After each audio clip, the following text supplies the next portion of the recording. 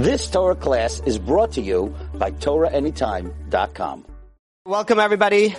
Welcome, all our online viewers. So we graciously appreciate the anonymous sponsor, and may whoever sponsored be blessed with many, many blessings.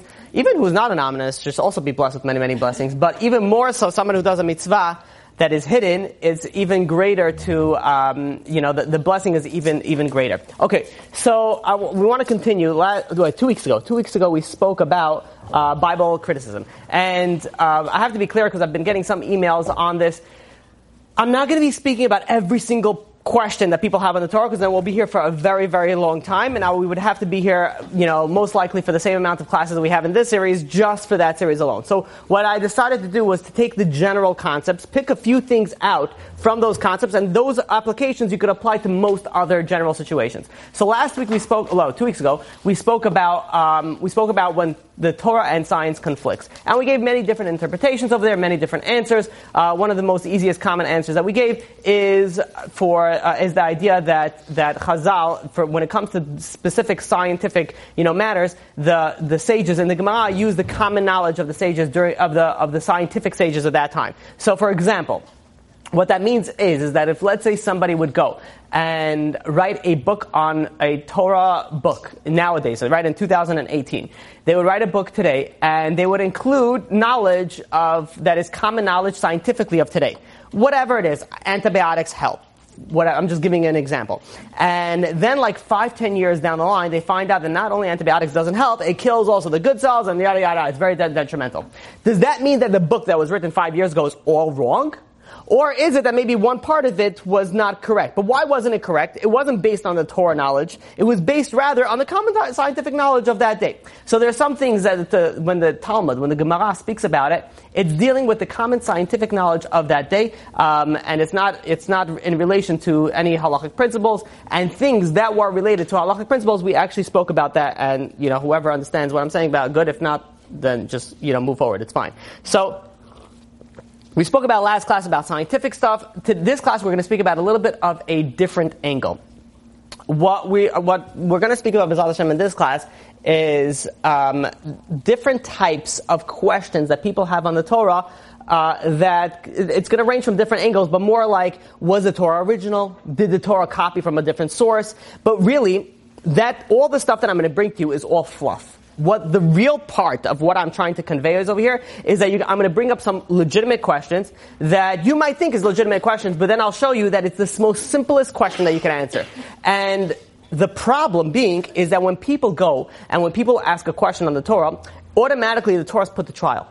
Go prove it. Go figure it out. You go prove it to me. But really, if you just look at the Torah just a little bit, and we'll see how elementary some of the questions that are asked. And people write books about this. There are blogs, there are websites dedicated to disproving the Torah, and they bring down these proofs. And these proofs are so easy, like a second grader can answer these questions in a very advanced school, right? I don't know, whatever. So, elementary level, it's an elementary level answer that you can answer these things, but yet it's such a question for them, so that it's worthy enough to bash the Torah, to go against the Torah, that they would invest time to build a blog, build a website, write a book, all these things, which I find it very, very fascinating how when you look at what people do in life, a lot of times it's not about the final action. It's not about if things make sense or not. It's based only on their agenda.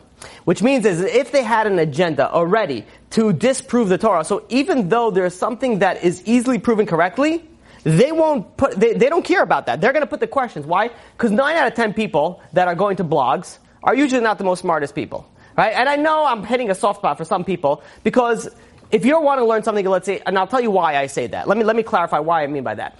And I'm not saying all blogs are wrong. I don't know about blogs. I don't read blogs. I don't understand. The whole idea of blogging is beyond my concept of understanding, where one guy in a basement decides, the world needs to hear this. And they just start typing in, where Mashiach is really going to come? And they're going to come over here. And then they have, what's really bad? This rabbi and this rabbi and this rabbi. So people decide that the whole world needs to hear their opinions. That's not even the part that's confuses me, amuses me. I don't know what's the right, adjective or verb to actually use that, but it's the fact that people go to that and read, be like, yeah, let's Let's hear what Scott has to say. This is important stuff. Let's spend another 10, 15 minutes to what he wrote on the toilet. This is important. And we take this information and we're like, yeah, legitimate information. Meanwhile, if you have a question in the Torah, where should you look? In the Torah. If you have a question in science, you don't look at blogs, you look at scientific journals. You look at things that are peer-reviewed. You look at ideas from the scientific world that are proven, not from what someone wrote in his basement or in his garage, in his computer that his mother just bought him from his bar mitzvah money. So the idea is that when you're going and when you have an agenda, then you could fool a lot of people, and it's a shame because 9 out of 10 of those people don't know any better to look in the right places. So they read online, they search online Bible criticism, or they search online some other, some other term, and it comes up, and they come up over there, and they start reading, and all of a sudden they have questions on the Torah. But meanwhile, these questions are nothing. They're not even the beginning of a question, but they don't know because they don't have any knowledge on the Torah. And that's what I'm going to prove today. What I'm going to show you today is the questions that are asked on these situations where people got to the point, at this point in time, I do want to, I guess if I could do a shout out, there's a guy by the name of Jack. I don't know if he wants me to say his last name, but he knows who I'm referring to, that asks me a lot of these questions, presents me a lot of this information. So I get a lot of good information from him. So a shout out to Jack. Thank you very much for all that information, all the questions.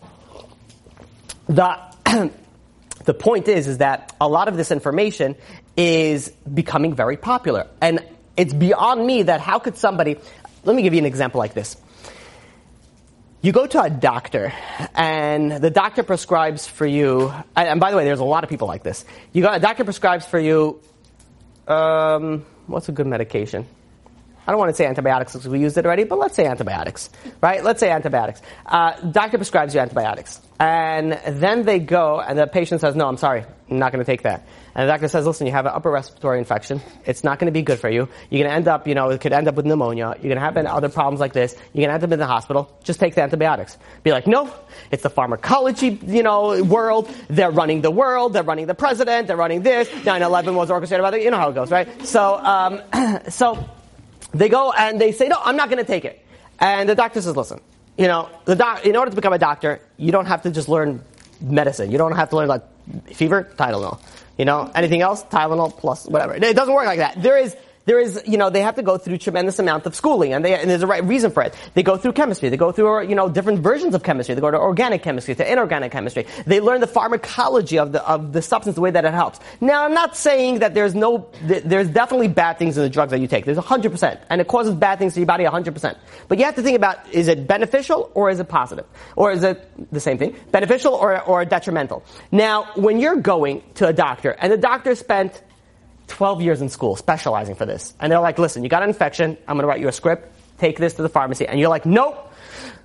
Scott at Scott.com, told me, he said, that he did research and the all this antibiotic just makes you worse or not better. Now, who are you going to charge? Who are you even going to, the guy who has plaques on his wall, who has an office, who could bill insurance, now it doesn't say anything nowadays, but still, he has all those things, and he is known to come from, he has a lucrative practice that is, lucrative, also not so much anymore these days. He's a doctor. Let's just leave it at that. He went through all those schoolings, he's a doctor, and he's able to say, listen, take this. And then you have another schmo who's sitting in his couch while eating cookies from his stomach, and he says, no, it's not good. Who are you going to listen to? If you're the person that listens to the guy in the couch, then you're in that percentage that I said before. I'm sorry, truth sometimes hurts. What can I tell you? So, generally, why I'm not going to have a problem with that? Because the people that are wasting the time reading the blogs are not wasting time learning shiurim. So anyways, they're not going to be like, well, listen, I'm a blogger, and I write, and I have to, do a lot of research on my thing. So for that 1%, we'll give that 1%. And by the way, I'm not saying against all bloggers, and I'm not starting an attack on the internet world, because that's the last thing that anybody wants to do who wants to keep a sane, a name in the world. I'm not starting a name over here. All I'm saying is check your sources. When you're going and when you're researching something, when you have questions on something, if you have questions on Judaism, don't look at, Muhammad, from Islam to go answer it. Or don't look from Christianity to go and try to answer it. Or don't look from an atheist to try to answer the Torah. You look at the Torah if you have questions on the Torah. You look at science if you have questions on science. this is also why when I speak about a lot of different religions, I don't base a lot of the information from the Torah. I base it from their own religion. Because if you want to disprove something, you disprove something from their own foundation. Not from the outside foundation, because they could argue, whatever it is. But if you disprove something from your own foundation, then fine. Now, with that introduction, let us begin to understand, some of these topics. So, has anybody here ever heard of something called the Epic of Gilgamesh? Mm-hmm. Oh, you have 2 people, 3 people. 4 people, 5 people, everybody. We're all Jews, right? Everyone just raise your hands. Someone's gonna. Okay, 7,000 people who are here today all heard about it. Okay, very good. So, now the Epic of Gilgamesh. Doesn't it sound? Right, it does sound made up, right? Sounds like a dip or something, right? Would you like some Gilgamesh with that? Yes, please. So the Epic of Gilgamesh. What's interesting about this particular idea is that the oldest text that we have today ever written is from this, the Epic of Gilgamesh, which means it's preserved to this date. How good, whatever, we'll speak about that later. But it's the oldest version of a text that we have. This came, so they say that Gilgamesh was a king. His name was King Gilgamesh. And when he lived about 2700 BCE. So that's about 4,700 years ago. Quite some time. The oldest text that we have is about 4,000 years old, 2000 BCE. So it's about 4,000 years old that we have this type of text. Now, what does this have to do with Bible criticism? What does this have to do with people asking questions on the Torah? Because there are some stories that are written in the Epic of Gilgamesh, which was written, by the way, before, Har Sinai. Before Har Sinai was, anybody know what year was Har Sinai in the English year? What? Well, I'm talking about the English year. Because we're talking about BCE. Right? It was about, if I'm not mistaken, 1312, if I'm not mistaken, BCE. And we say over here, the oldest text over here is about 2,000. He's talking about almost 700 years older than the first time the Torah was written. So, what you have over here is this old text, and there are stories that are very similar to the stories of the Torah. And now what the Bible critics go and they start saying, be like, aha! You see, the Torah plagiarized. They started copying from older texts, and they started putting it all together. Now, let me share with you some of the things that it mentions in this Epic of Gilgamesh.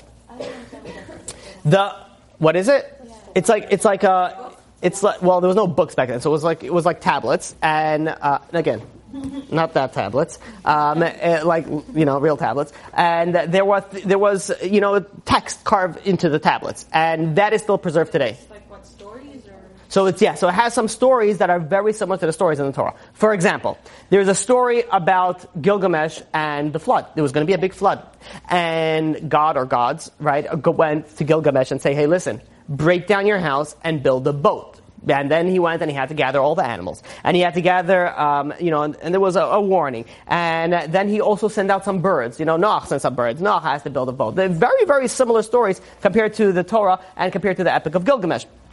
So then they stay and then they say, listen, so what we see over here is what? Is like the Torah is not original. The Torah copied from, some older text and they just incorporate it into this man-made religion. So where are they coming with this? They're coming saying that this is the Torah is a man-made religion and they just copied it from previous texts and here we have the proof. Then they bring another thing. They bring something called the magic plant. The magic plant is similar to the Etz Hadas, or Etz HaChaim, better yet, where you have a plant that Gilgamesh had, or he was, looking for, that there was an ability to go heal all your sicknesses, live forever, immortality, something similar like that, and he lost it because of the sin of the serpent. Similar stories compared to the stories that we have in the Torah. So now, the first time that I heard this, that I heard about this, I said, "What's the question?" I'm like, "What do you mean? Plagiarism? Copying it directly from previous thing?" I'm like, "Really?" So I asked this person like this: imagine there's a textbook written in New York City about 9/11. Everything that it has to say about 9/11. Then there's another textbook written in Texas about 9/11. Did the one from Texas plagiarize and copy it from the one in New York City? How do they know the story?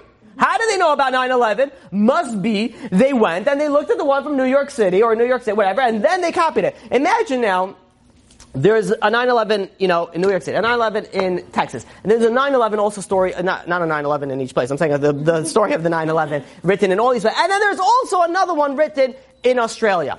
Are we going to say for a second that they plagiarized? Does anybody have you'll say, what would you say? It'd be like, no, they didn't plagiarize. It's a very popular story. And everybody knew it. what is the question if, people wrote it down. And in fact, we know in the flood, the story of the flood, it's in many, many, many different cultures, in ancient cultures, including the Chinese culture, if I'm not mistaken, the Egyptian culture, I'm not sure, but you have many, many different cultures. It speaks about the story of the flood. It's never called Noach.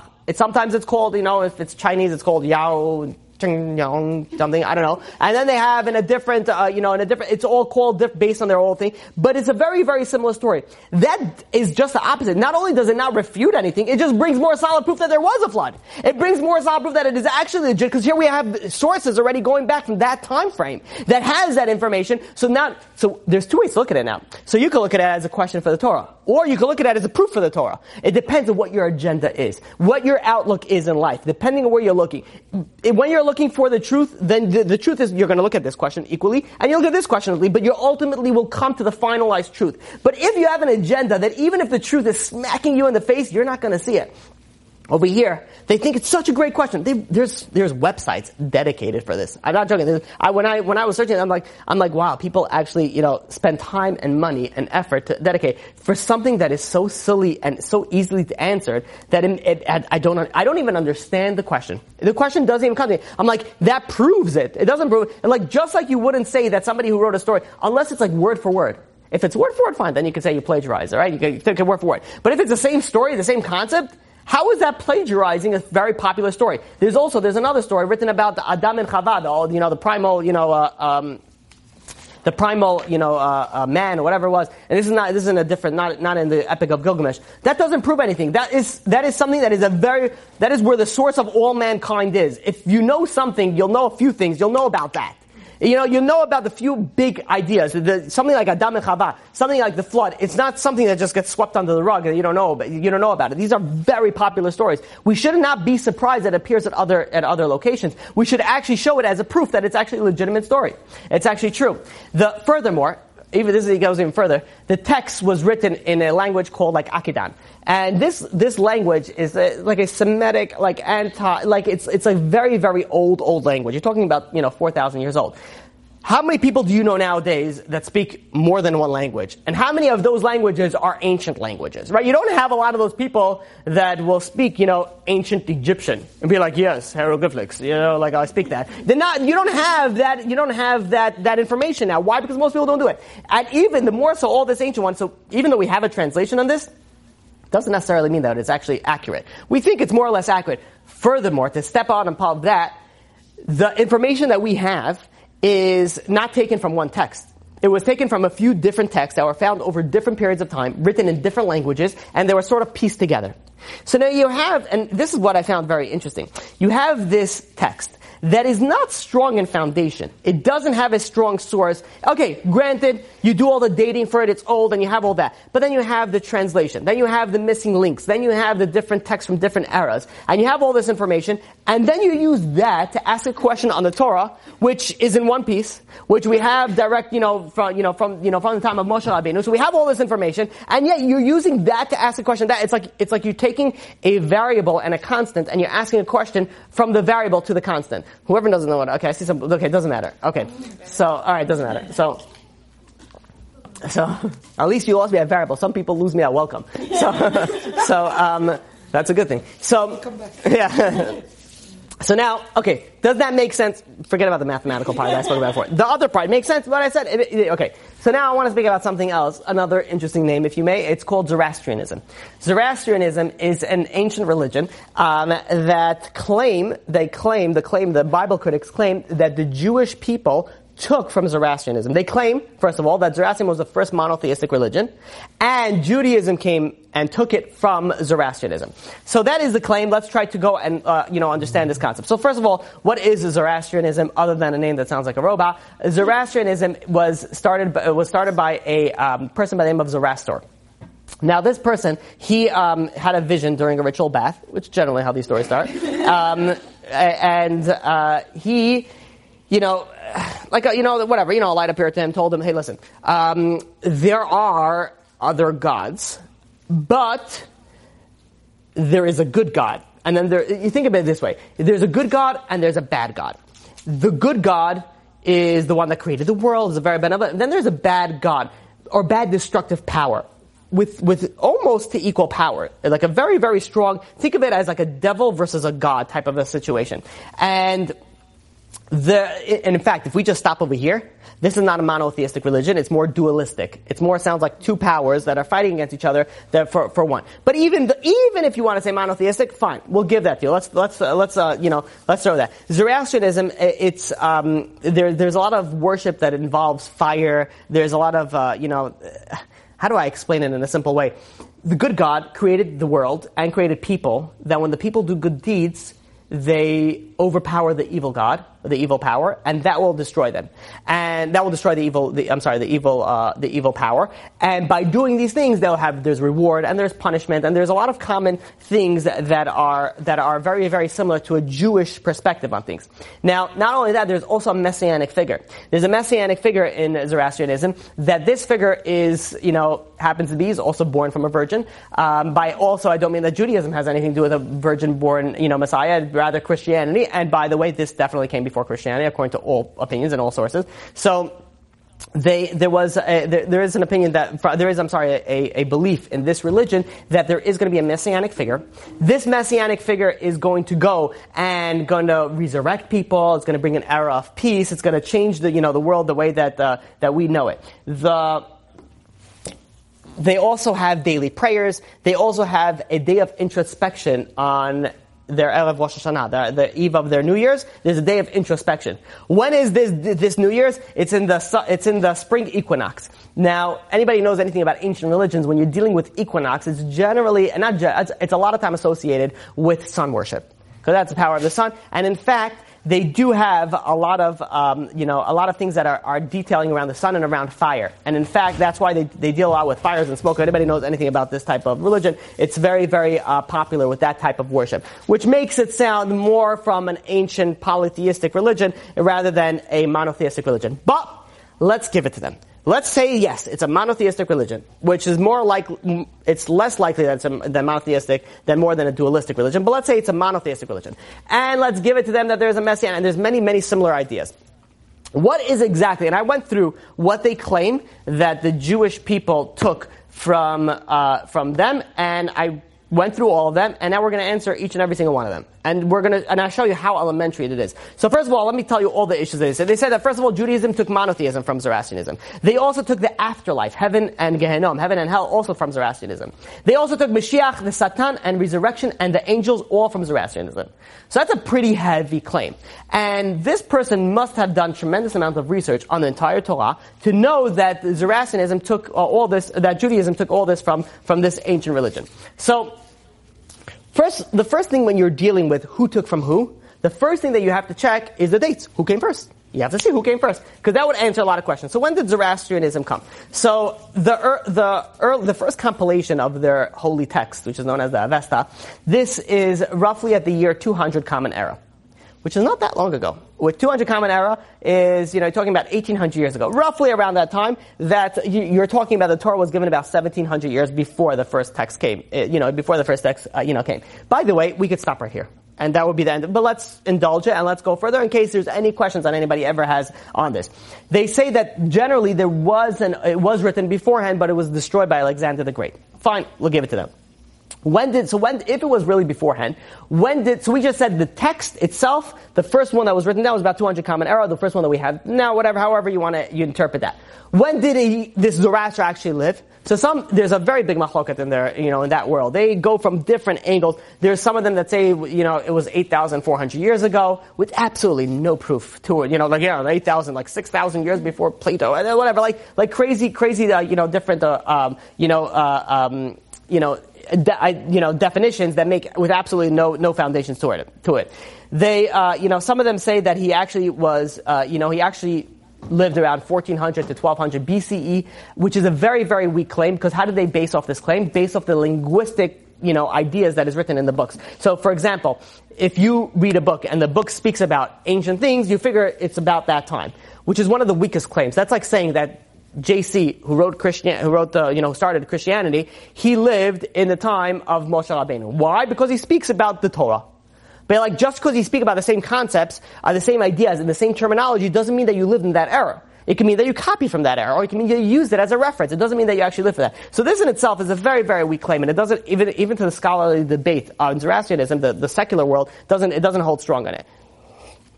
So according to the secular world, according to Zoroastrianism, according to the most popular, most commonly accepted lifespan of this, prophet, whatever you want to call him, Zoroaster, he lived during roughly around the time of 600 BCE. 600 BCE, you're talking about roughly 2,600 years ago.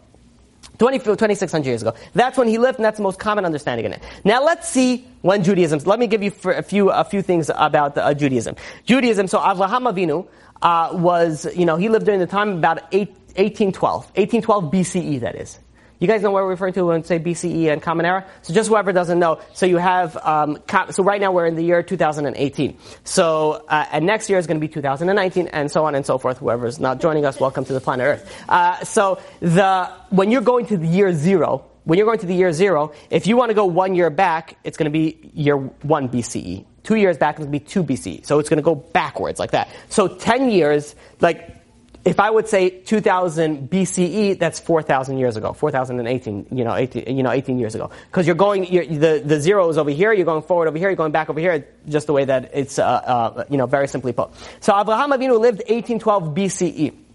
Moshe Rabbeinu lived 1392 BCE. The time of the Exodus, the time of Har Sinai happened at 1312 BCE. By the way, so far, he's not even born yet, this guy, Zoroaster, right? He's not even born yet. The Torah was given, Moshe was given, Avraham Avinu was already born. King David lived during the year 877 BCE. Zoroastrianism is still not here. The first temple was built 833 BCE. Still no Zoroastrianism. And they still claim that we took from them. But their religion their prophet didn't even come yet. Then you have over here, where was Zoroastrianism? Where was he born? Between the first temple was destroyed 423 BCE, so during the time of the first temple, that's when he was born. According to the most scholarly, understanding on it.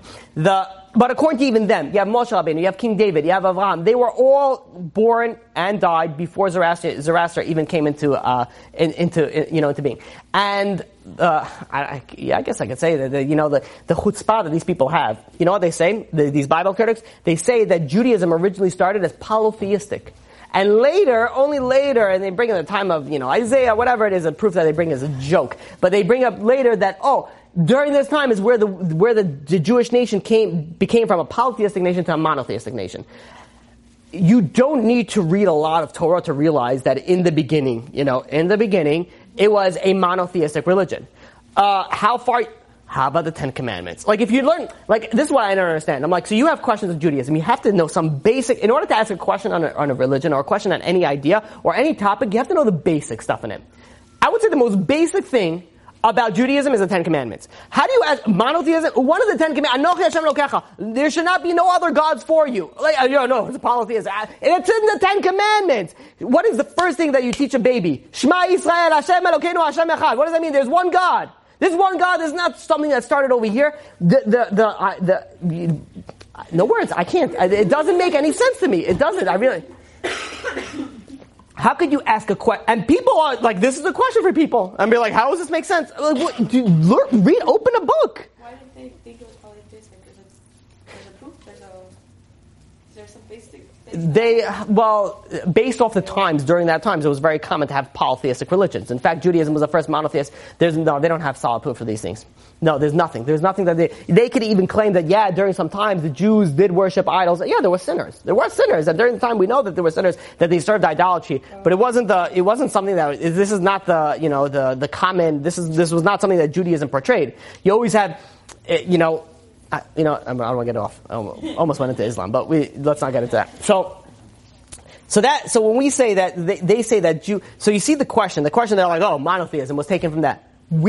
First of all, Judaism came before them. Not only Judaism came before them, so what did they say?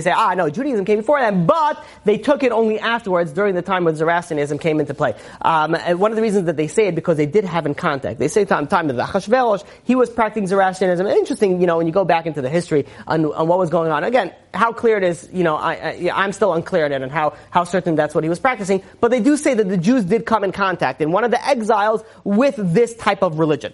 So, that answers monotheism. What about Heaven. What about heaven? So this is also something I don't understand because, again, you don't have to read far. How far do you have to read? You have to read the first verse on Genesis 1, chapter 1. Bereshit bara Elokim et hashamayim ve'et haaretz. In the beginning, God created the heaven and the earth. The heaven doesn't mean the clouds, right? The stars. We know the stars weren't created yet. The stars were created later. So when it says the heaven, it's talking about the heavens over here. So, first verse, you understand my frustration? Like, I don't understand the question. Like, how do you know so little about something and you ask questions and other people have questions in it? How is that? Just open up just open up. Okay, let's start from the beginning and that's it. There's your answer. You close the book after the first verse and you're done. It has all the answers over there. In the beginning, you have over there. And you have in the second chapter also, you have many times that it speaks about heaven. What about Gehenna? What about hell? So in the Torah, the word that is used for hell is Sheol. Sheol is used for hell. I had this question asked by me. There was a woman that I was dealing with maybe a year or something ago from Israel that she was converting into Christianity. And I had a long conversation with her, and she was saying how and this is in Israel, talking about an Israeli woman was attacked by Christians, I say attacked, whatever. They went and they convinced her that Jesus is whatever, legit, I don't know, whatever it was, and the New Testament is right. I'm like, when I had the conversations with her, I answered her questions. I'm like, it doesn't make any, and this is one of the questions she asked me, like, what about hell? So it said Sheol is hell. I mean, just because you don't see the word hell the way that you understand it doesn't mean it's not there. You're talking about, text, so you have to know what the words are used for. So, this is one of the questions that she asked. And even if I answered it, it didn't matter because all of it, she was already stuck. Once you're already stuck, the information already doesn't even matter anymore because, sometimes people believe what the heart wants it to believe, not what the brain really, intends it to believe. So, and where does it say Sheol in the Torah? It says in Genesis chapter 37 verse 25, due to the late time, I'm not going to go and speak about what the background is. It speaks about Yaakov in the time of Yaakov and Yosef over there. It says over there, Sheol over there, if you look at Rashi, and the verse over there also speaks about it, it's referring to Gehenna. Also in Job, in Job, who wrote Job? Anybody know? They say Moshe Rabbeinu, right? Came a little bit before Zoroastrianism. Also over there in Job, chapter 26, verse 5 and verse 6, also speaks about Sheol as well. What about the afterlife? They say, what about the soul, like an afterlife? So, we have many verses in the Torah that speaks about karet, right? We have if you look at Shabbat in Exodus chapter 31 verse 14, if you have a Brit Milah in Genesis chapter 17 verse 14, it speaks about, all these things. And if you don't do this, what happens? You have karet, you have all this terminology that's referring to a getting of a cut off. And the explanation, the very basic, most simple explanation is, it's referring to this world and the next world. Which means that you're getting cut off in this world. Now, if there's no afterlife, what are you cutting off in the next world? What is you dealing with the cutting off in the next world? Very, very basic. And if you want to look at where the source for this in the Talmud is, it's in Sanhedrin, page 90b. Okay, so what about resurrection? They say that we took resurrection from them. In Isaiah chapter 26 verse 19. First of all, Isaiah lived in the 7th century BCE. We're talking about 100 years prior to Zoroastrianism, coming into play. It says there, Vayichyu metecha, and may your dead rise. It's a very, very simple understanding of resurrection. And if that's not good enough for you, you have also in Daniel, chapter 12, verse 2. It says, V'rabim mishnei adamat afar yakitzu. And the many that sleep in the dust will wake up. What, the resurrection, that's the most simple understanding that you have for resurrection. I know I'm going fast because I want to finish this because we have a lot of other topics I need to get to and I didn't realize how late it is. Angels, what about the angels in Torah? Also, Yaakov's dream. You don't got to go that far. Yaakov's dream, there was angels going up and going down. You also have the angels that came to visit Abraham, the angels that went to save Sodom. You don't have to go very far. That speaks straight out about angels. So, then they have the Satan. What do you have in Satan? In Job, chapter 1, verse 6 to verse 7. It says it straight out. Vayova gam ha-Satan betocham. It literally says Satan inside over there. You have it Satan over there. You also have, we know in Exodus, when we speak about when Moshe Rabbeinu went up to the heavens. And he didn't come down. And what happens when he didn't come down? They said it must be Moshe's dead. And it says over there, the interpretation, you look at Rashi over there, that the Satan showed Moshe's body. Who showed them? The Satan showed Moshe's body. So we have here direct and indirect proofs of all these things. Mashiach we didn't answer. Mashiach, it says in Exodus chapter 49 verse 10, Ad ki yavo Shiloh. Until Shiloh comes. And we know in Sanhedrin, page 98b, it speaks about one of the names of Mashiach is Shiloh. So we have over here very, very common things that are mentioned straight out in the Torah. Majority of them are straight out in the Torah, and yet they say that we took from them. How is it possible that we took from them if our book was written before them? Our, religion came before them, yet this is still a question that people have. And the answer is the way that we gave the introduction. When we start with the introduction, it doesn't matter on the question. It matters on where you're leading towards. For some people, and I'll give you a second, for some people, it's true, they have a question, but they only have the question because they don't know the other side. So go learn. If you learn the other side, this is why one of the reasons we have this long series on, proving this information, to give you a sort of a very, very good, strong foundation on where is we dealt with so many different topics over here that we should cover, I would say 80% of what people have questions with. I think we pretty much cover the majority of the questions.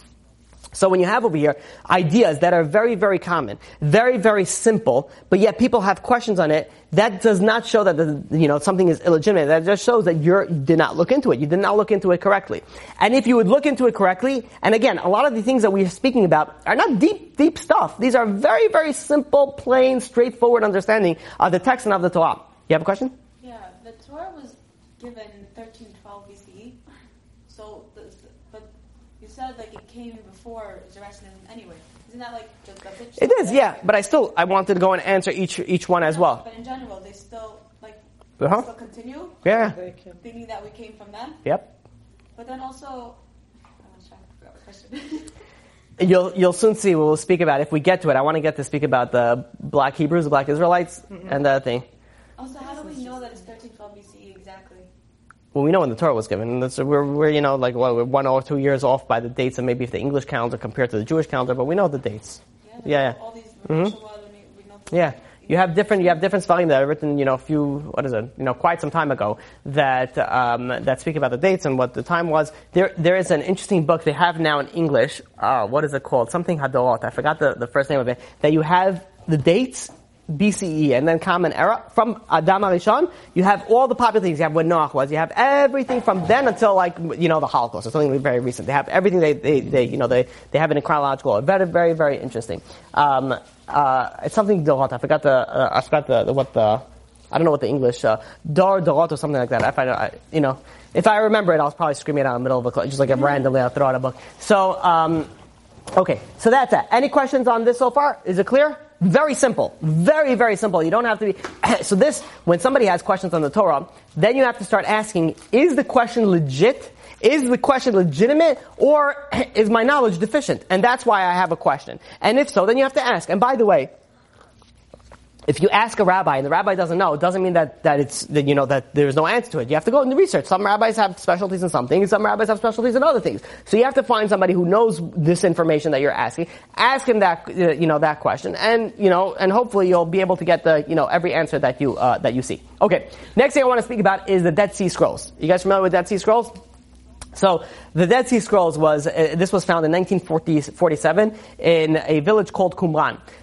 How was it found? There was a shepherd that one of his goats, if I'm not mistaken, strolled off. So he went to chase after it. And while he was chasing after it, there was a cave over there. He picked up a rock, and for a reason unknown to mankind, he threw it inside the cave. Just chucked it inside. And when he chucked it inside, he heard some sort of shattering, like a pottery shattering. And that's not something you usually tend to hear when you throw something inside a cave.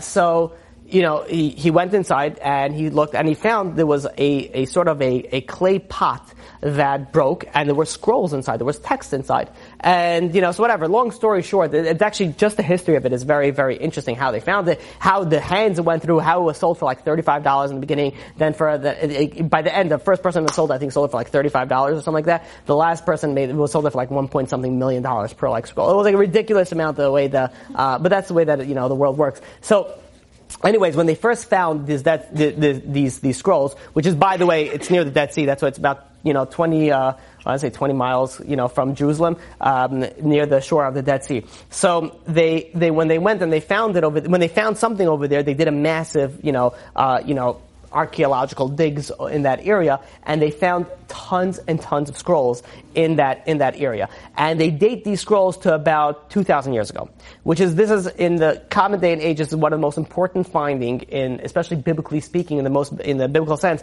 the most important archaeological finds in, I guess, recent or modern history, if you could call it.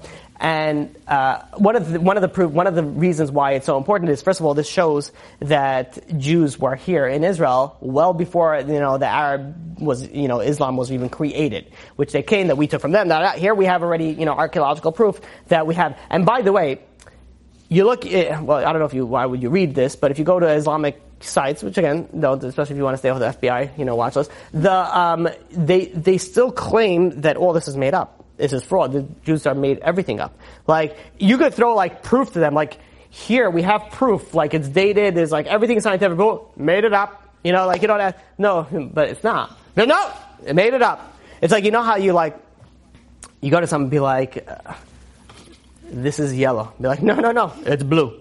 And be like, no, it's really yellow. Be like, no, it's blue.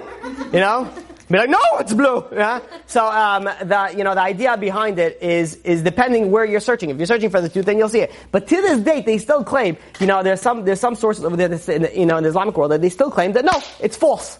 It's false. Everything is made up. But regardless, whether it's true or false, there is an issue that comes up with these Dead Sea Scrolls. And the issue is there are some textual differences between so what was there? They found different parts of the Tanakh. Over there, they found different texts as well, but they found different texts of the Tanakh, and the version that we have now and the version that they have there doesn't match 100%. Ah, good question. Does that mean that we have the wrong Torah? Did they have something, why doesn't it match 100%? There's something going on over here. So, there are a lot of specialists in this field that looked into this for years and years and years in studying this idea. Now, before we even begin to start understanding it, I have to give you a little bit of a brief history during this time period. We're talking about 2,000 years ago. There were two different groups that come into play over here. Number one is the Samaritans. Are you guys familiar with the Samaritans? So during the one of the exiles of the Jewish people, what the Syrians did is that they took Jewish people. One of the ways to prevent a revolt is if you start taking people from this area and you switch them and swap them from this area, so they're not going to be so comfortable with each other. They're not going to be able to go and gather a revolt together.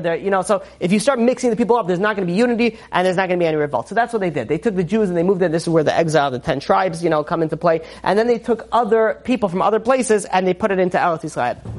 This one particular group is known as the Samaritans. The Samaritans, historically speaking, were not very good to the Jews. They caused us troubles during the time of Alexander, which is a very famous story, but we don't have time to get into it. They caused us trouble the time even when we built the second Bet HaMikdash. It caused a tremendous amount of problems over there.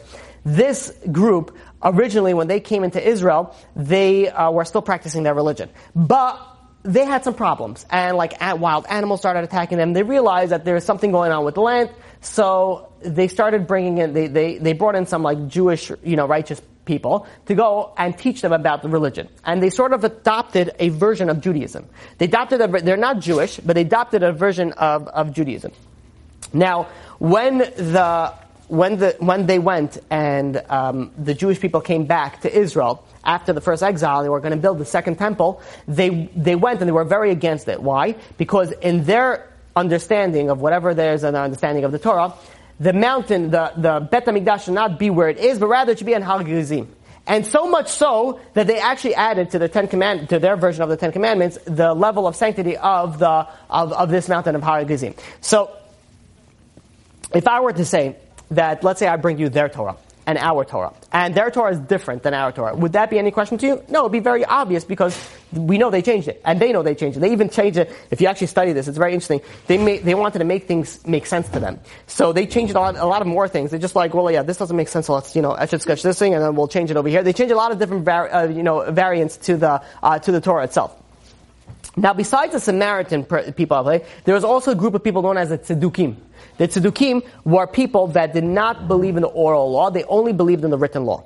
And they also, which is also a problem in itself, just to even begin with. But they also went and they also had, different versions of the Torah as well. Now, according to the scholars that study these findings, they say without a doubt that these scrolls did not belong to Orthodox Jews. This was not, it was either the Samaritans, it was either the Tzedukkim that actually these scrolls belonged into, and hence, if it didn't belong to the Orthodox Jews, then it's of course you would expect that it doesn't have that it doesn't have the Jewish script and the Jewish text version, because they change it. They say they change it. It's like if you go and you say, hey, listen, there's questions between the Old Testament and the New Testament. Of course there's questions in the Old, because one of them is fake, one of them is made up. They added things over here, so of course there's questions and there's problems coming into it. So too over here, you can't begin to ask questions. And again, this is not like a rabbi type of answer. This is, you're talking about scientifically proven that it was not Orthodox groups of people that were living in there based on all the information that they gathered.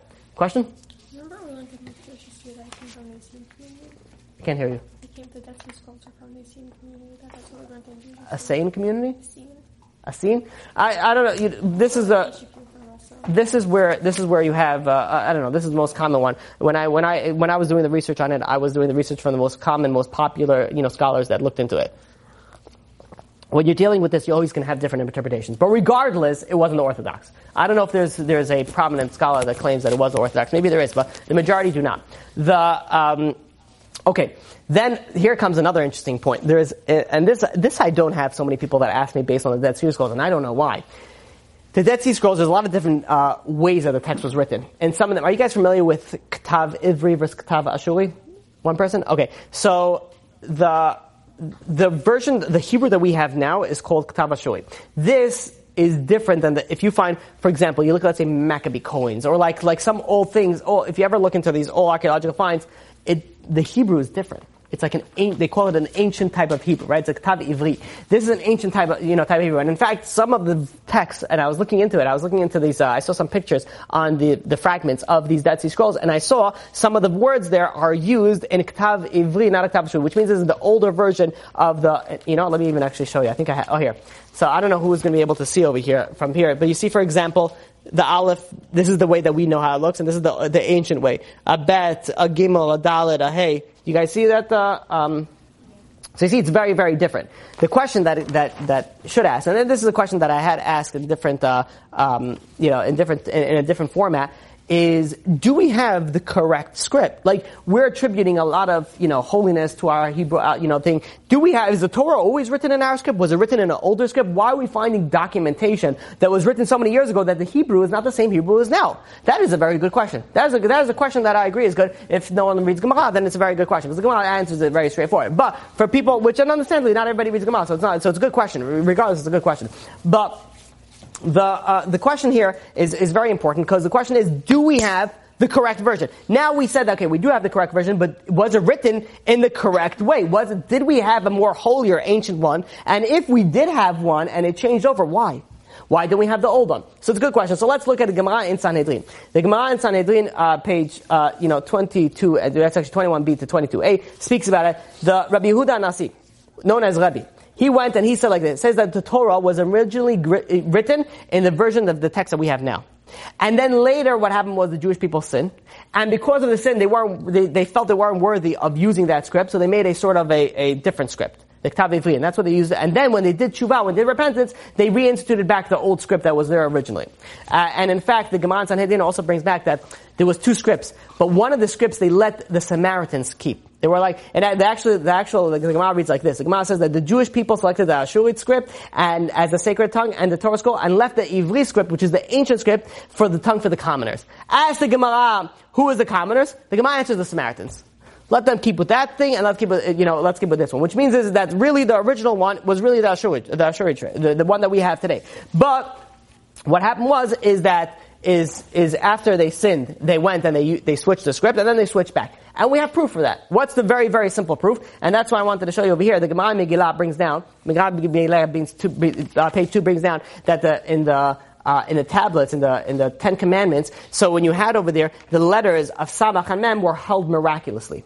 They were held miraculously in the ear. Which means is in order for something to held miraculously in the ear, they have to be like some sort of a square or a circle. So that means it wasn't, because it was carved through. The words were carved through. So in order for it to be held in the ear, it had to be either a square or a circle, or even a triangle, but anything that has no connection to the sides.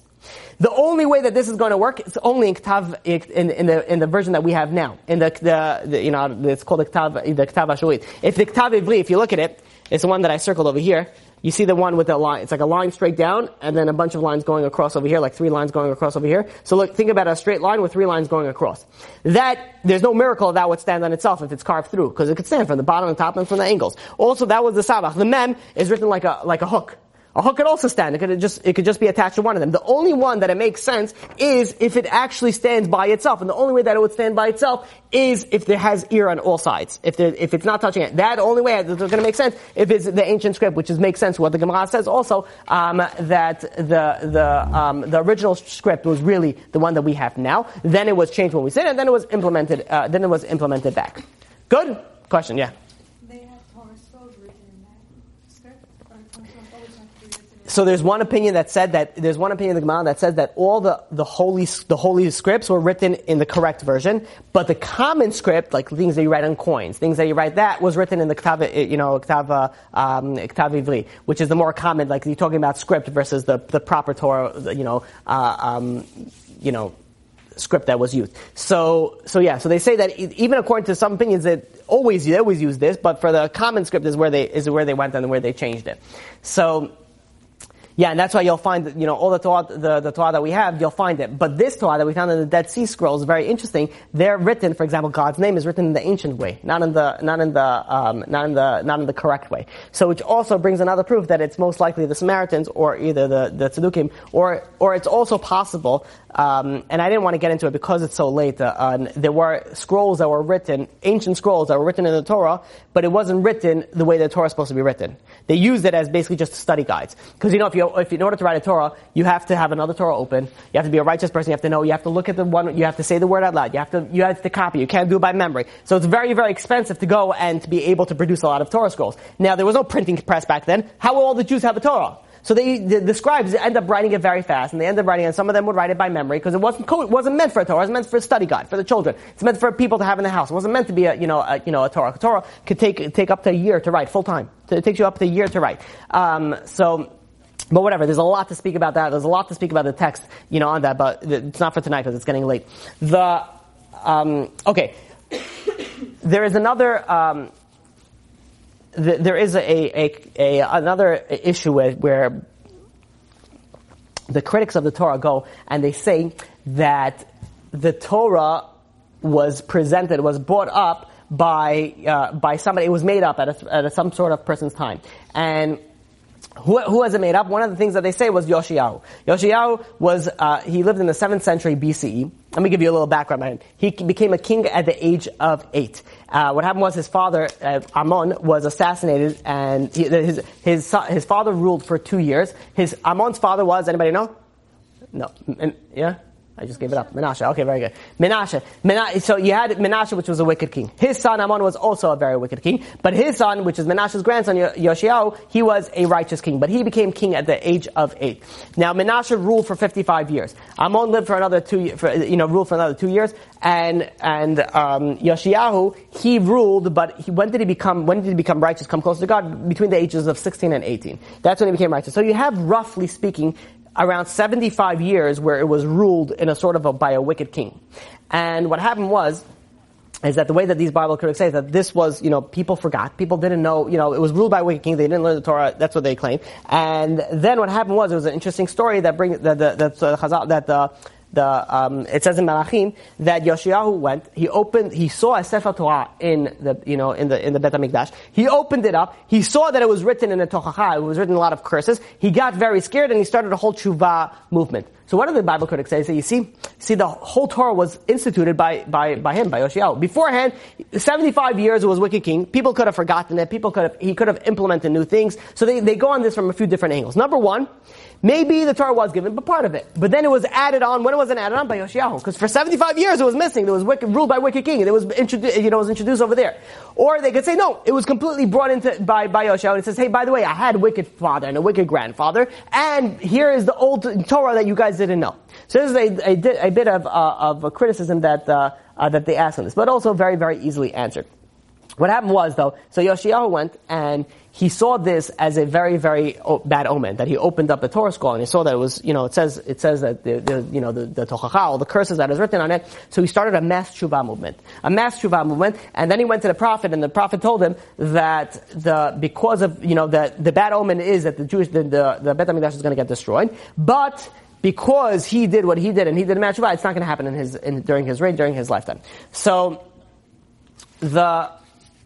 and he did a lot. He did a very, very big tshuva movement to the extent that even though he did a very, very big tshuva movement, I'm sure a lot of you are familiar with his story. A lot of the Jews at that time were worshiping Avodah Zarah. They were worshiping Avodah Zarah, and he eradicated a lot of them. But he didn't eradicate it completely. What the Jews did, unfortunately, the people that were still stuck into Avodah Zarah, is that they cleared the entire Avodah Zarah out of their house.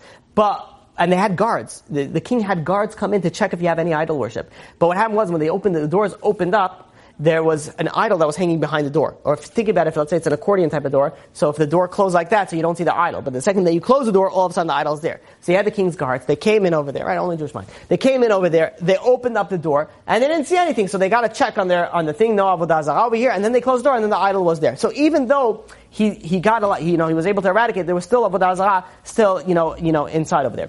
So now, this is what the skeptics, this is where the Bible critics come in. Now, this is a very, very weak proof, because nowhere does it say that Yoshiyahu introduced anything new.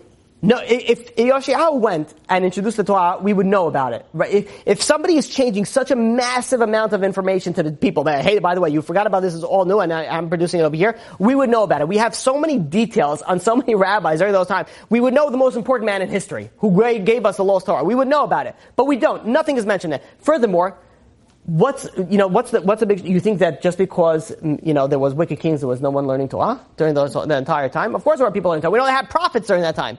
What were prophets doing? Playing video games? What were they doing that they were worthy of prophet? Of course they were learning Torah. There were righteous people during that time also. The king and big chunk of the people were worshiping Avodah Zarah, but that doesn't mean that there weren't righteous people there. It doesn't mean that Torah wasn't being learned.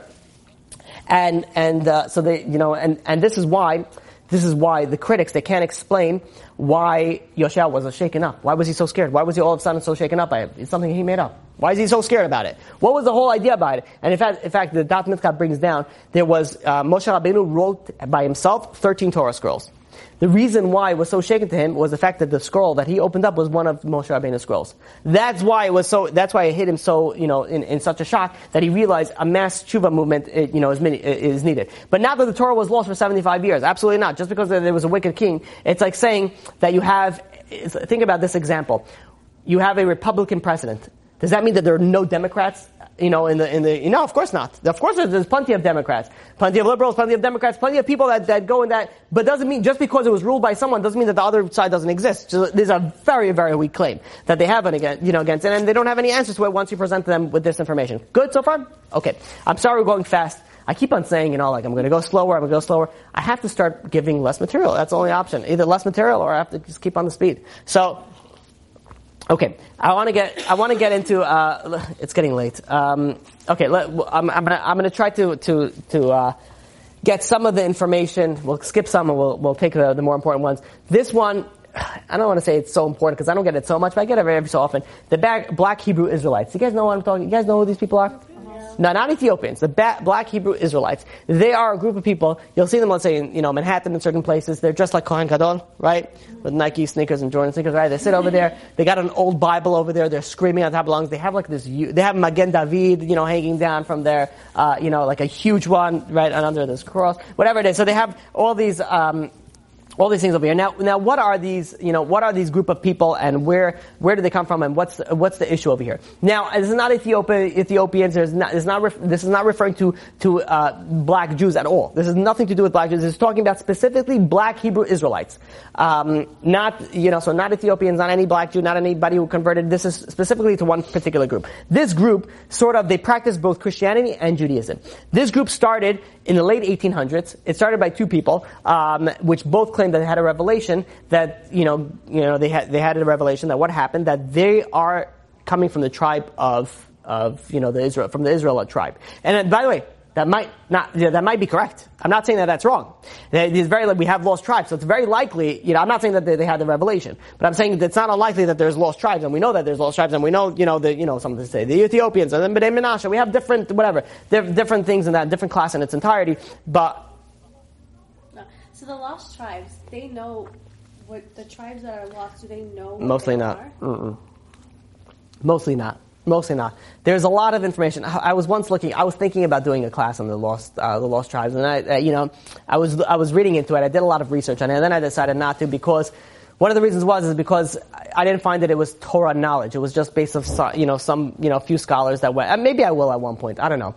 I have to look into it. But generally, no. There are scholars that went and they spent years and years researching this, going down, visiting these places. They went to Afghanistan, Japan, they went to India, different places in the world where they actually go and they say that these are pretty lost tribes, and they bring proof for that. But these lost tribes don't know, like, hey, yeah, we're from the tribe of God, and they don't know that. All they have is maybe some similar custom to Judaism. That's where, some sort of connection to Judaism.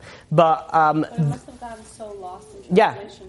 This one had nothing, though. This was just a revelation. Hey, by the way, you guys are you guys are descendants from the tribes of the Hebrews.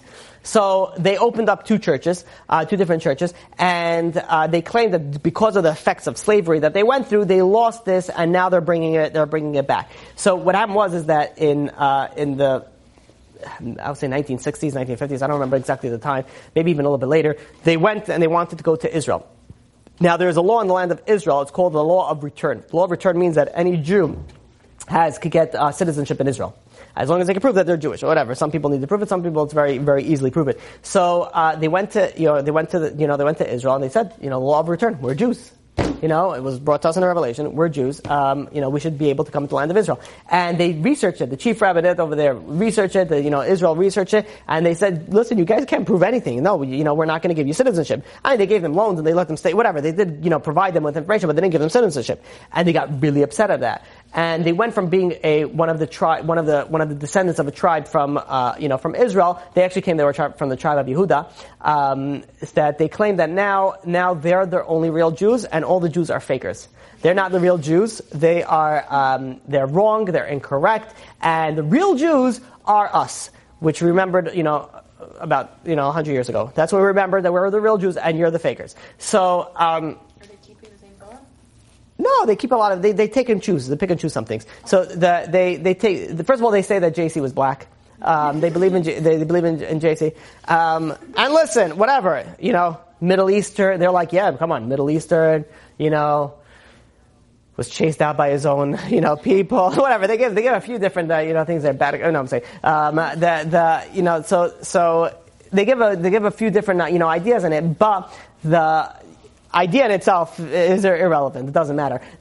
They keep both Christian. Where there's different sects. First of all, there's a group of them that did convert. They did a full dual conversion to Judaism and whatever. The full conversion. They're converts. They're full Jewish. But the majority of them, they stand on the corners. They start screaming. You ever gone? I don't know. I walk by. I look like a Jew, right? I'm a typical Jew. What are the first thing that they say? Shalom. I'd be like, wow. Let's hold hands and dance in a circle now. You must be part of me, a part of us, because you know one word in the, the Hebrew language, And I've had actually long conversations with this, and I'll tell you like this, how to explain this story. It's a long story, and I don't want to get into it. I had to go to a certain store. I was, you know what? I'll give you the details. Okay. Downtown Brooklyn? No, it was in Manhattan. I had the guy, and my brother was getting married. I was getting fitted for a suit. And I went down to this store over there, and so I go over there, I make an appointment, and I get to the store, and I check in over there. It's like whatever, it's a nice store. And they say, okay, fine, one of the people are going to be right with you. And there's like this guy my height, black kid come up to me, and he's like, he looks at me, he gives me like that, and he's like, of course, they're going to give me the Jew. And I'm like, and he's like, they give a Jew to the Jew. And I was like lost. I was like, first of all, the first thing was like, excuse me, I'd like to, I just remembered I got a thing, somewhere else right now, instantly. But then I realized, then like he threw me off, be like, it's because like I didn't hop what he was talking about. I'm like, he didn't look Jewish. He had the hair, had a very interesting haircut going on over there. Got some earrings going on over there. He had a nice suit on though. That was good. So that's then I was like, what do you mean that you're Jewish? Because I don't know. I mean, you guys know me. I mean, like, I'm not going to be like, okay, yeah, fine, you're Jewish, yeah, whatever. We're going to have a conversation, going on over here. And he had some needles in his hands, and he was poking me, and we had an hour-long conversation on this. And he was like, yeah, we're Jews. I'm like, no, you're not. I mean, like, if you convert, you're Jews. But like, I'm like, first of all, do you, and I was like, how do you read the Torah? Like, where do you get the Torah from? He's like, you guys started about 100 years ago. Be like, no, we have the Old Testament. I'm like, yeah, who gave it to you? Like, how did we have it if we're fake? How do we have it if we're wrong? And furthermore, they don't believe in the oral law. The Talmud, they don't believe in. And then some of them, they do get circumcised at 8 days. I'm like, how do you do that? Like, the Torah doesn't say that you're supposed to be, which part of your body you're supposed to circumcise.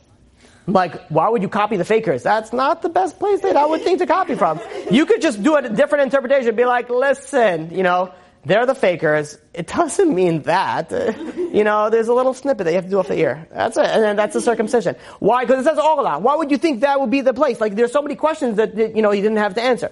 And he was trying to prove to me that, a black woman can have a white kid and a woman can have a black kid. I don't know. He was going to be giving me proof. And he's like, go search it. I'm like, you do your search, and then you come back to me, and then you tell me. But he was very, very much believing on it. And if you ever stop, well, don't stop and speak to these people. But if you ever, do, first of all, they scream very loud.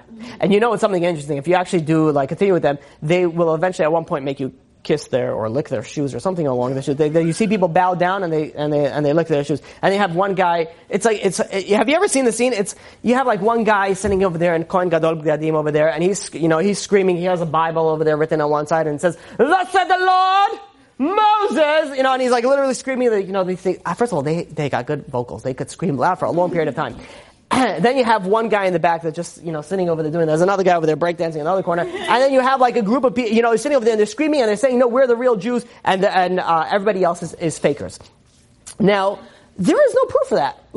They don't have any valid proof for even. This is something that it doesn't even warrant a answer because there's no real question on it. But I was asked to speak about this, so I figured I'll present it in a small few minute fashion, if I may. But there's a lot of information here. There's absolutely no proof. You just started 100 years ago. How do you even claim that everybody was fake? We're coming from Adam. They say Adam was black, and this, things that do not make any sense. Where the Chum come in and Canaan. There's a lot of questions that we could go and very simply put it down, but there's no need for it. Because in the beginning, it doesn't matter. There's no, you can't even begin to say that you're the right Jew. Can you say that you're a Jew? Yeah, maybe. You come from a descendant of Jews? That's very possible. It's very, very possible. We don't know who's Jewish and who's not, especially the people in the secular world. There's a lot of intermarriage, a lot of going. It's very likely that there are many people that are not Jewish, but they think they're Jewish, and the essence is really they are Jewish. It's just, we don't know. And that's why, because we don't know, we make them convert. Who doesn't have to convert? People that know, ben achar ben, you have a child, the parent, we know they were always religious. There's no need to convert for them. But anybody else who's just coming right now and saying that, hey, we're the right, we're Jewish, we make them convert. Which means is that if somebody comes in and says, if they would have came in and said, hey, listen, we're Jewish also, maybe yes, maybe no, we don't know. A lot of the lost tribes, they're coming now back. If they're coming back, we also make them convert. There's also the conversion process. But in India, they're going through a conversion process. There are different groups that are going through a conversion. There's groups in Israel that go and they help this particular situation. So, to say that they're not Jewish, I'm not going to that. But to say that they are right and we are wrong, oh, that's a chutzpah. That's like going into Apple and be like, everybody, I own this place. Be like, it's mine. Be like, no, it's not. It's mine. You're going to stand out there writing the Declaration of Apple or whatever it is in the beginning and be like, it belongs to me. It was always mine. You're just a bunch of fraudsters that took my idea away. Which I'm sure people do say, but it's still, there's no valid proof there, and there's nothing really to discuss in it. Okay, one final point that I do want to speak about is, and this is a question that it's not so common, but how do we know we have one God? Ever thought about that? Well, first of all, Shema Yisrael Shem HaKadosh HaMelech, but how do we know? Maybe there's more. So first of all, there are some questions, and the reason why I was thinking if I should introduce this or not, because It's not, it's not a question that most people have. It's, how many people nowadays are thinking that there's polytheistic God? It's not such a common question, but the underlying process behind it, and this is really, by the way, the whole idea of this entire class is not for the lecture, not for the details that I gave you, but for the thought process behind it. I'm going to wrap it up and I'm going to explain to you what I mean by that. But when you're dealing with questions that are very hard to grasp or behind your information to grasp, and it could be, how do we know there's not more than one God? How do we know what was God beforehand? What was God? There's some things that we cannot comprehend. These questions are, first of all, they're irrelevant questions. It doesn't matter if it's irrelevant. So somebody once asked me this, and they said, okay, how do we know that it's one God? There's more than one God. That would throw me off, because really the question is, how do you know God exists? Right. So let's say they say, but God again, so that's that we went through in the beginning, where we proved through scientific, things, and we went through different proofs on how, from the Big Bang to, the intelligent design to, evolution. We did a lot of proof that how God exists. But to say, maybe there's more than one God. How do we know? Maybe this God is the powerful God right now. There's more than one. Maybe there's more than one God. So first of all, the question is irrelevant. Why is the question irrelevant? Because someone once asked me this. And this is very, very, you have to be careful when you're using this tactic. Someone goes and says, how do you know that there's more than one, maybe there's more than one God? I'm like, okay, so say that there is. Now what? Anything change? Like, do you not have to keep the Torah? Do you not have to, the one God, is he the powerful one now? He's like, yeah. Does anything have to change? And he's like, no, but, I'm like, okay. We have to, before we go further, we have to discuss, well, I'm more than welcome to have this conversation, but you have to figure out, is the question relevant or is the question not? If you're asking a hypothetical question that will never actually come into any practical use, even if it will trickle down to any practical use, then the question itself doesn't matter. If the question would matter, should I keep the Torah, should I not keep the Torah? It's like someone says, I don't believe in God, I believe there's aliens. Aliens gave the Torah and aliens are ruling over the world. Okay, fine, so listen to the aliens. And that's the Torah is, whatever your method is, obviously it's not the correct way. But the bottom line is, it doesn't change the fact that you have to listen to them. Or you have to, so what is the difference? It's like someone that says, what was God doing before the world was created? Who are you? I'm like, send them a letter, dear God, what were you doing? Does that make any difference? Okay, so you ask me for, that's why, a lot of sages say that there are certain things that are beyond our grasp. Those things, there's no point of delving into those questions. Number one, irrelevant. Number two, we can never comprehend it. Even if we are presented with the right answer, we won't understand it. First of all, how we can't understand, even, let's say, for example, that what did God exist before the world?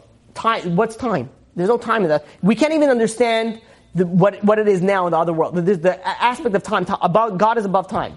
That's what the name Yud-Kei Vav-Kei stands for. It means that he's above, he was. What he sees is the past, present, and future all in one shot. There's no time for God. So you're having questions on that? So really, I don't want to say it's an idiotic question, but the foundation of the question is irrelevant, a little bit idiotic. Just look at that. It's like a small smidget of it.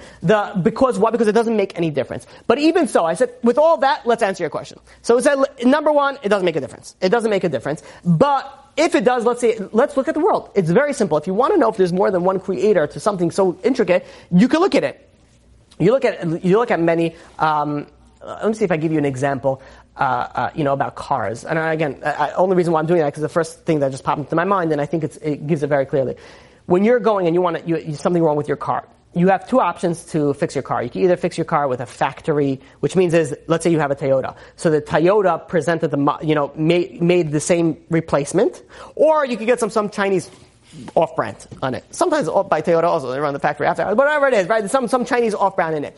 Now, usually the factory one is more expensive. But let's say that other one is made by German Mercedes, the other piece. Still, it's better to get the factory one from Toyota. Why? Because they made the product. They know all the details in it. It's best to use the same manufacturer from the same product. I don't know think about it like this. So let's say you have a very expensive watch. And you want to fix the watch, you're not going to go to your regular you're going to send it back to the company and you want it to get fixed by the professionals, by the company, because you never know what you're going to be getting from that. You want to go to the original. Meaning is that there is consistency when it's by one creator. Once you're introducing other creators, you're introducing other variables that's going to make the car not last as long. But if you have something that's made from one thing, it lasts a long time. You look at the world.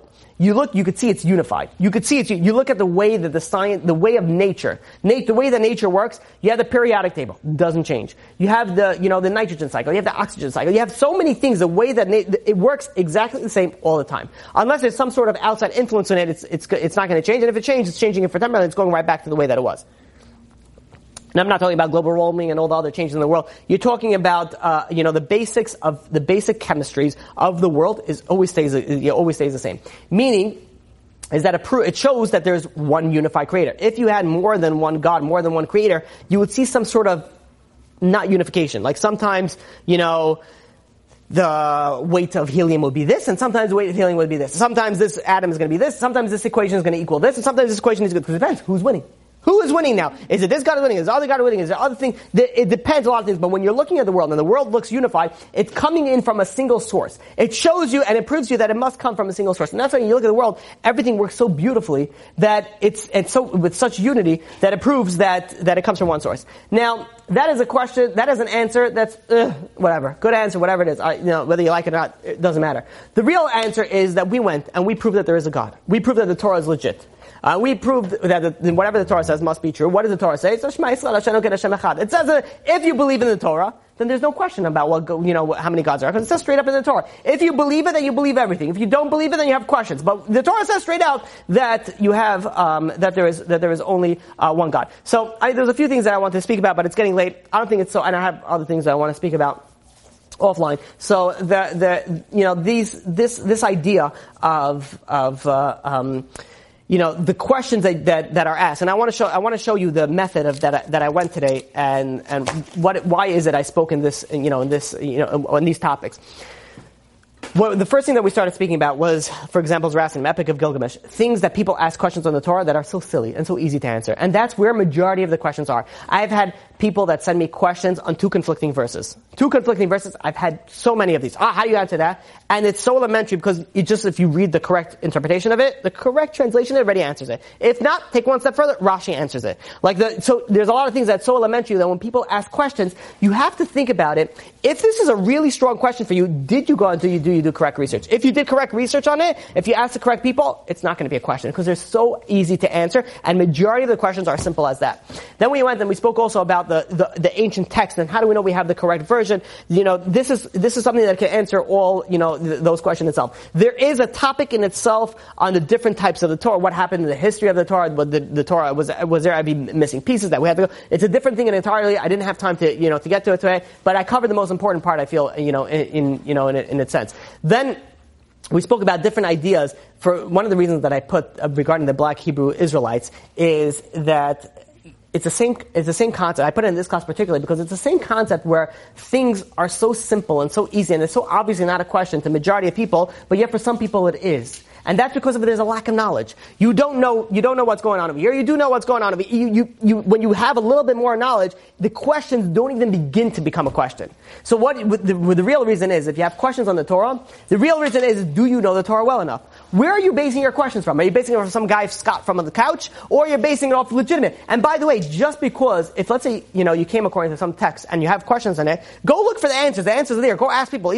Ask rabbis, ask people that are knowledgeable about these things, because it's important for you to get clarification on it. Never say, okay, it's incorrect, and the answer is probably this. If you want to get an answer, it's very important to go and find the answers to these questions. But don't think for a second that because the question poses a very good question, there's no answer to it. That's for sure, and that we proved, I think, very, very, with a very, very strong foundation. I hope we all feel very, very confident that when regarding to people that have questions on the Torah, the validity of the Torah, I think we should, for those that have been with us throughout the entire, season, I don't know, this is longer than seasons, quite some time, there should be a very strong foundation that you have over here. And finally, and I'll get you a second, we spoke about questions that are irrelevant. These are questions that are very common also that people ask questions. So first of all, is it irrelevant questions or irrelevant questions? Would it make a difference in your life if you know what happened beforehand in the world, if you didn't, or, these are things that are beyond our grasp and it doesn't make any difference whatsoever. Questions? Yeah, you're saying that we finished the whole Bible series? Thing? There's a few more classes that I want to give. I wanted also to present this to you. There's for sure two more. What I want to do, and this is going to be depending up to you guys over here, I was thinking about making a sort of a summary review. So we went through a lot of information. Yeah, I was going to say it's like 20 classes. Yeah, how are you going to understand it? So that's what I'm planning on making a summary review. Like, someone asks you this question, how do you answer it? This question, answer it. I don't know how much sources I'll bring because then you'll have references. So I was thinking about doing that. Then maybe I'll add one or two more classes besides that. But we're coming close to the end. But I don't remember what we said in the first right. series. So we're going to give something as sort of a summary to go and understand it in a very, very clear fashion. That is a very important class for Bilgam. So don't miss that one. Because that's gonna give you like, it's a shame. Usually I like doing it with people that have questions, like somebody, this is a debate style. So if you have bring her, yeah. Yeah, I have a question.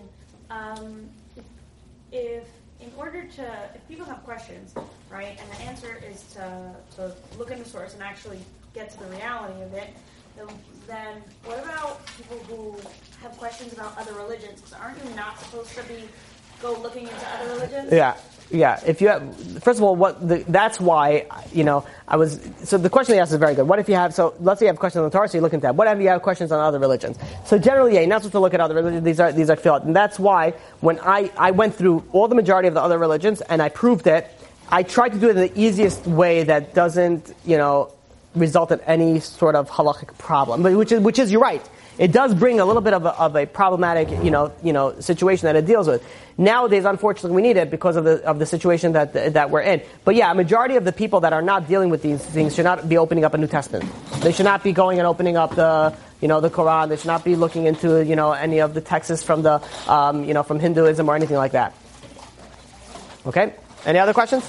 Okay. Okay. You've just experienced another Torah class brought to you by TorahAnytime.com.